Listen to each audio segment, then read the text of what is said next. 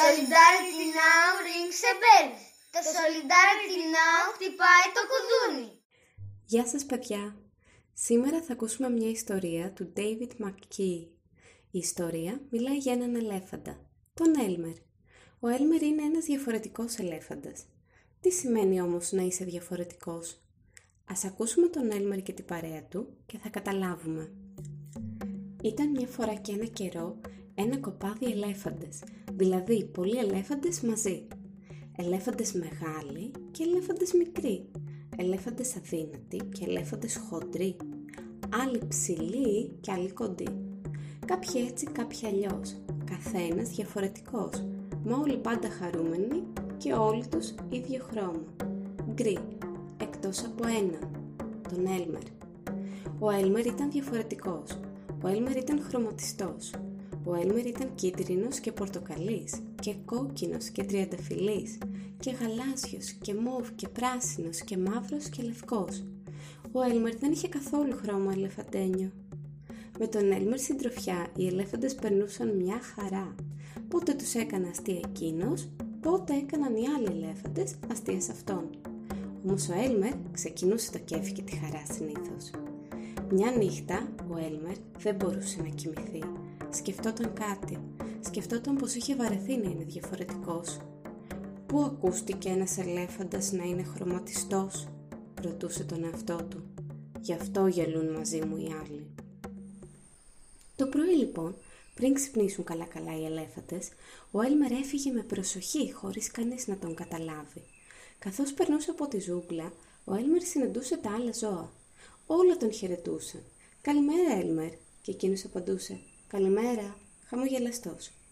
Αφού περπάτησε αρκετά, ο Elmer βρήκε αυτό που ζητούσε. Ένα θάμνο με βατόμουρα.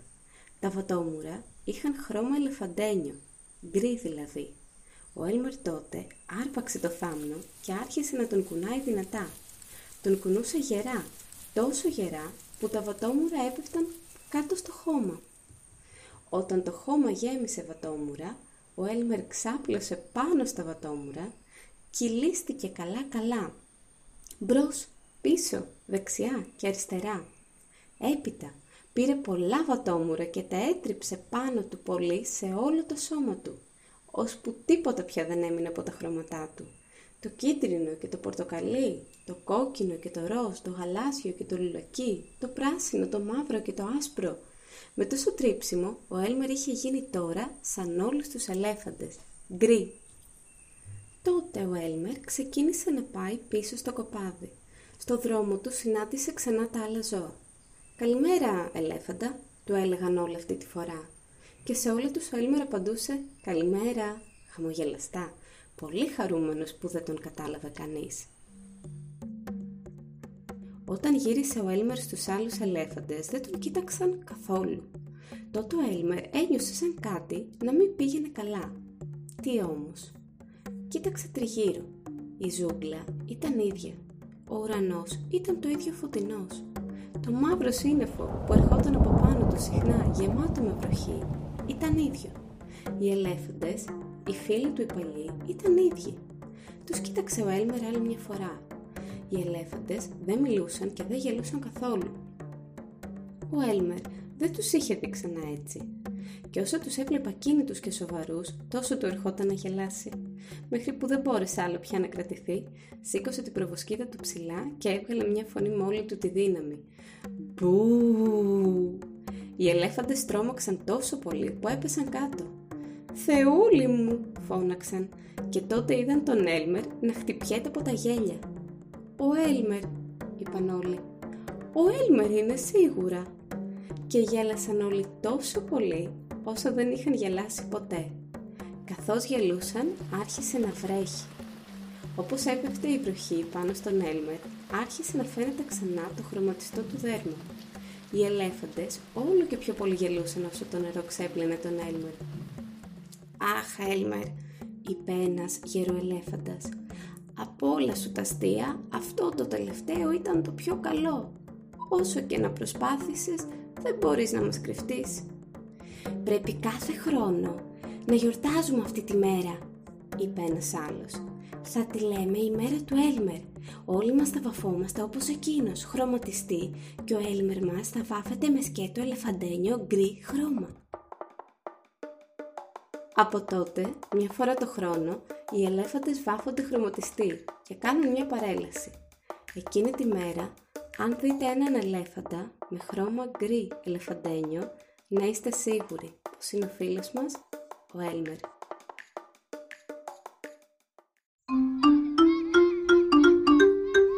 Stay tuned and safe. Τα λέμε! Solidarity now rings a bell. Το Solidarity now χτυπάει το κουδούνι. Hello guys! Today we'll listen to the story of Elmer, the elephant, by David McKee. Elmer is a quite different elephant. But what does being different mean? Let's listen to Elmer and his friends and find out. There was once a herd of elephants. In other words, many elephants living together. Young elephants, old elephants, tall and short, thin and fat. Elephants all different, but all happy and all the same color, grey. All except Elmer. Elmer was different. Elmer was colorful. Elmer was yellow and orange, and red and pink and purple and blue and green and black and white. Elmer was not elephant color. It was Elmer who kept the elephants happy. Sometimes he joked with the other elephants, sometimes they joked with him. But even if there was a little smile, it was usually Elmer who started it. One night, Elmer couldn't sleep. He was thinking that he was tired of being different. Whoever heard of a colorful elephant? He thought. No wonder they laugh at me. In the morning, before the others were really awake, Elmer slipped quietly away without anyone understanding him. As he walked through the jungle, Elmer met other animals. They always said, "Good morning, Elmer." Each time Elmer smiled and said, "Good morning." After a long walk, Elmer found what he was looking for, a large bush covered with berries, a large bush covered with elephant-colored berries, that is, grey. Elmer then caught the bush and shook it, and all the berries fell on the ground.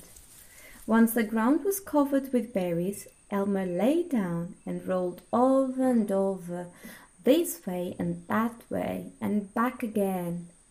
Then he picked up bunches of berries and rubbed himself all over, covering himself with berry juice until there wasn't any yellow or orange or red or pink or purple or blue or green or black or white. Elmer now looked like any other elephant, grey. After that, Elmer walked back to the herd. On the way, he met the other animals again. This time, the animals said, "Good morning, elephant." And Elmer smiled and said, "Good morning," happy that the other animals didn't recognize him. When Elmer went back to the other elephants, they were all standing quietly. None of them noticed Elmer as he walked to the middle of the herd. After a while, Elmer thought that something was wrong. But what? He looked around. Same old jungle, same old bright sky, same old rain cloud that came over sometimes, and finally, same old elephants. Elmer looked at them. All the elephants were standing absolutely still. Elmer had never seen them so serious before. The more he looked at the serious elephants, the more he wanted to laugh. Finally, he could not bear it no longer. He lifted his trunk and at the top of his voice shouted, "Boo!" The elephants jumped and fell down in surprise. "Oh my gosh and golly, they said, and then, "So Elmer laughing." "Elmer," they said, "it must be Elmer."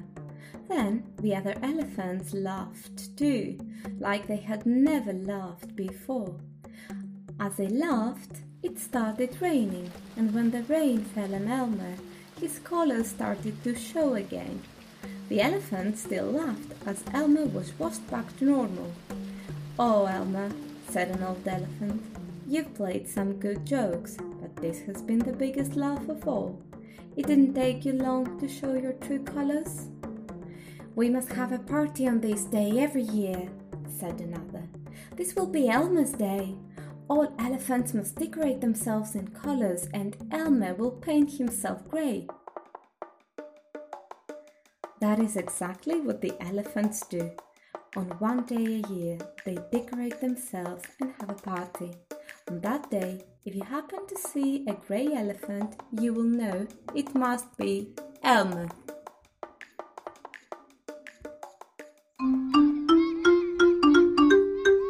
Stay tuned and safe. Τα λέμε. Solidarity now rings a bell. Το Solidarity now χτυπάει το κουδούνι. سلام دوستان. امروز به داستان المر توسط دیوید مکی گوش میدیم. المر یک فیل کاملا متفاوت هست. اما متفاوت بودن یعنی چی؟ بیایید به المر و دوستاش گوش بدیم تا بفهمیم.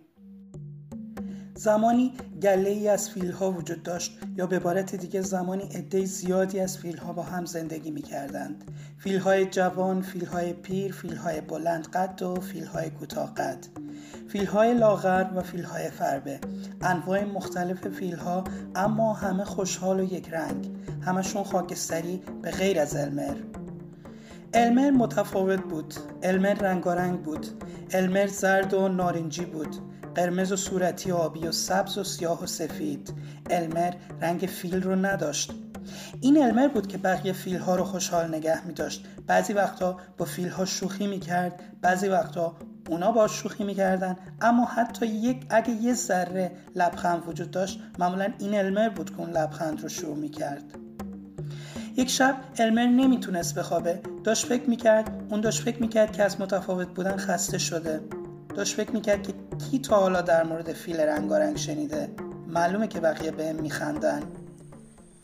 صبح بعد، قبل اینکه همه هنوز بیدار نشده بودند، المر خاموشانه از اونجا دور رفته بود بدون اینکه بقیه بفهمند.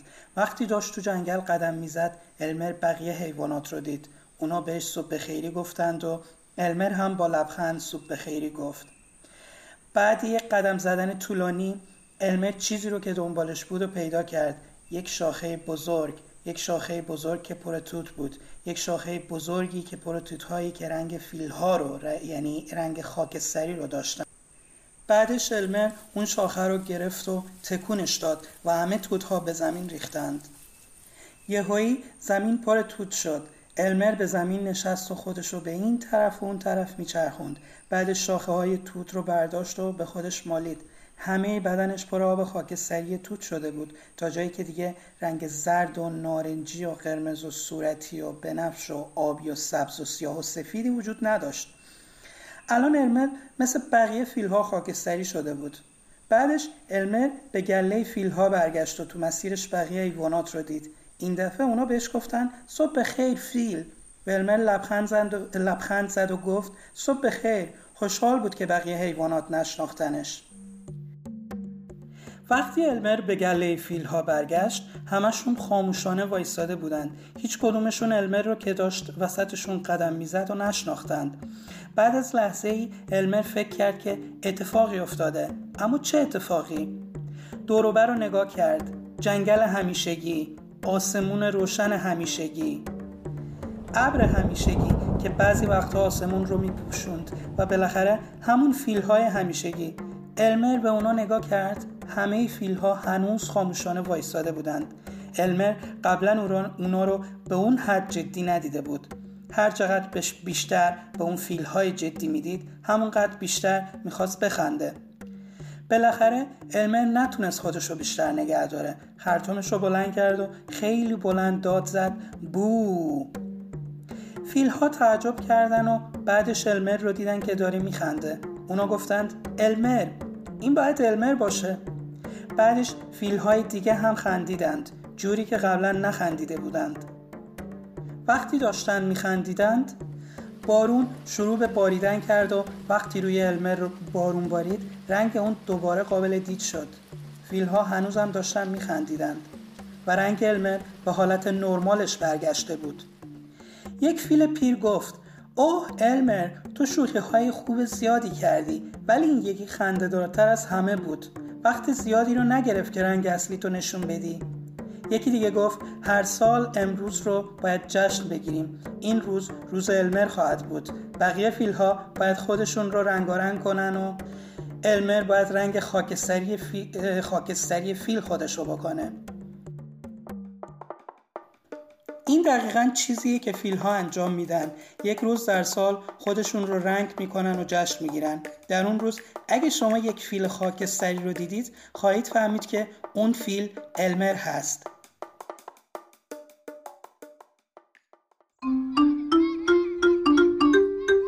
Stay tuned and safe.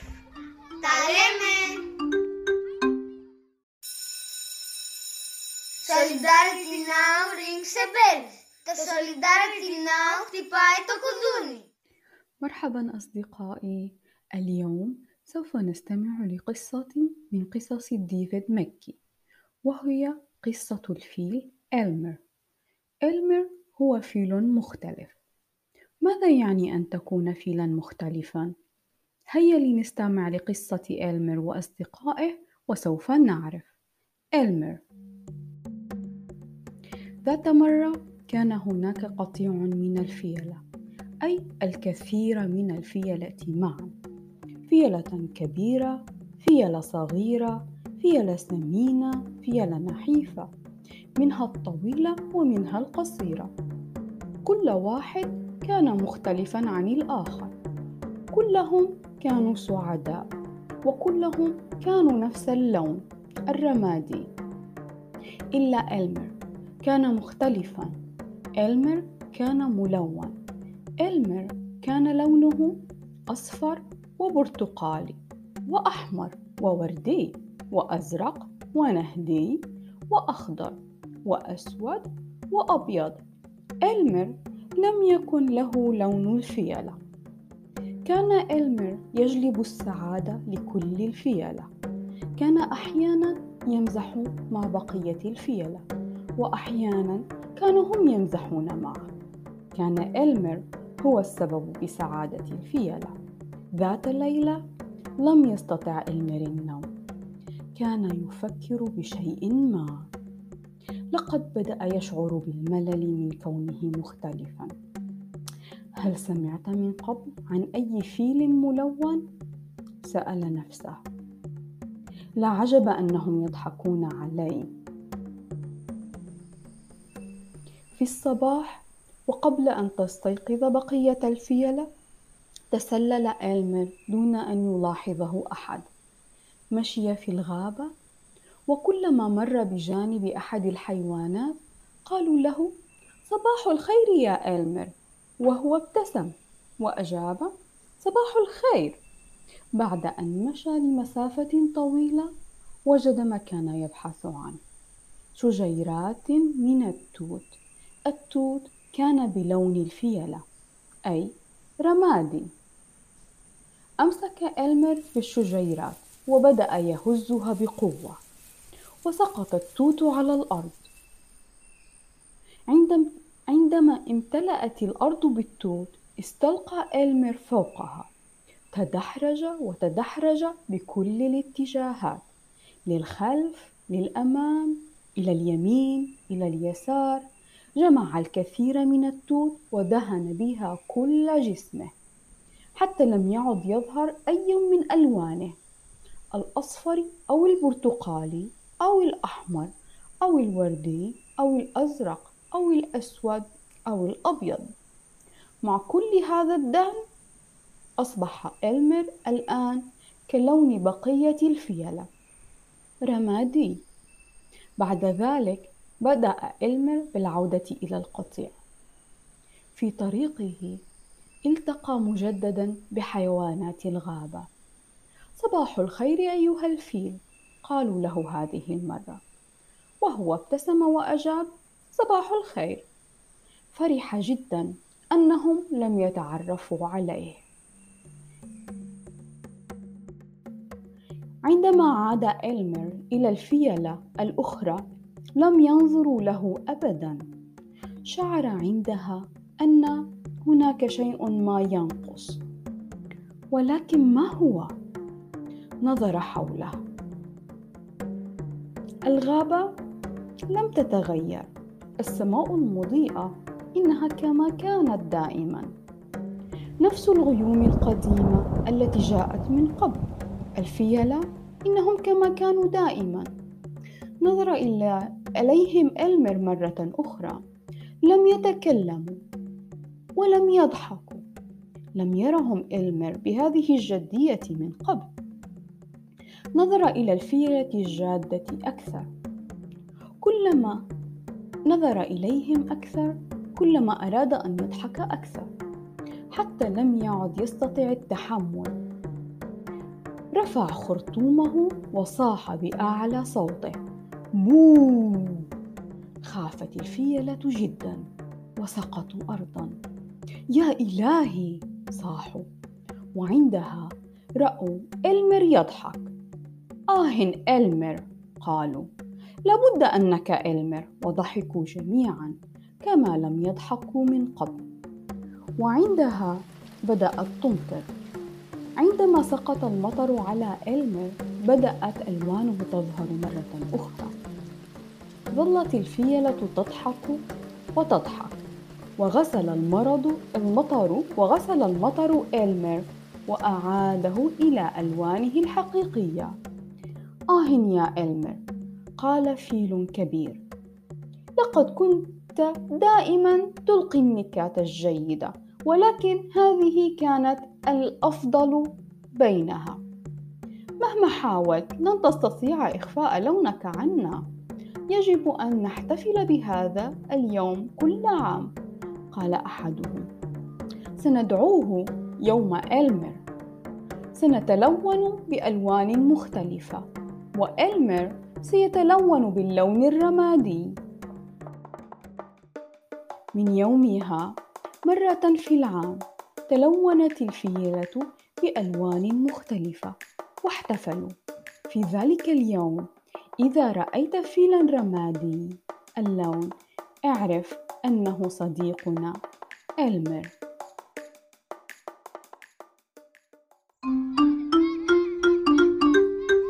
Stay tuned and safe. تعلم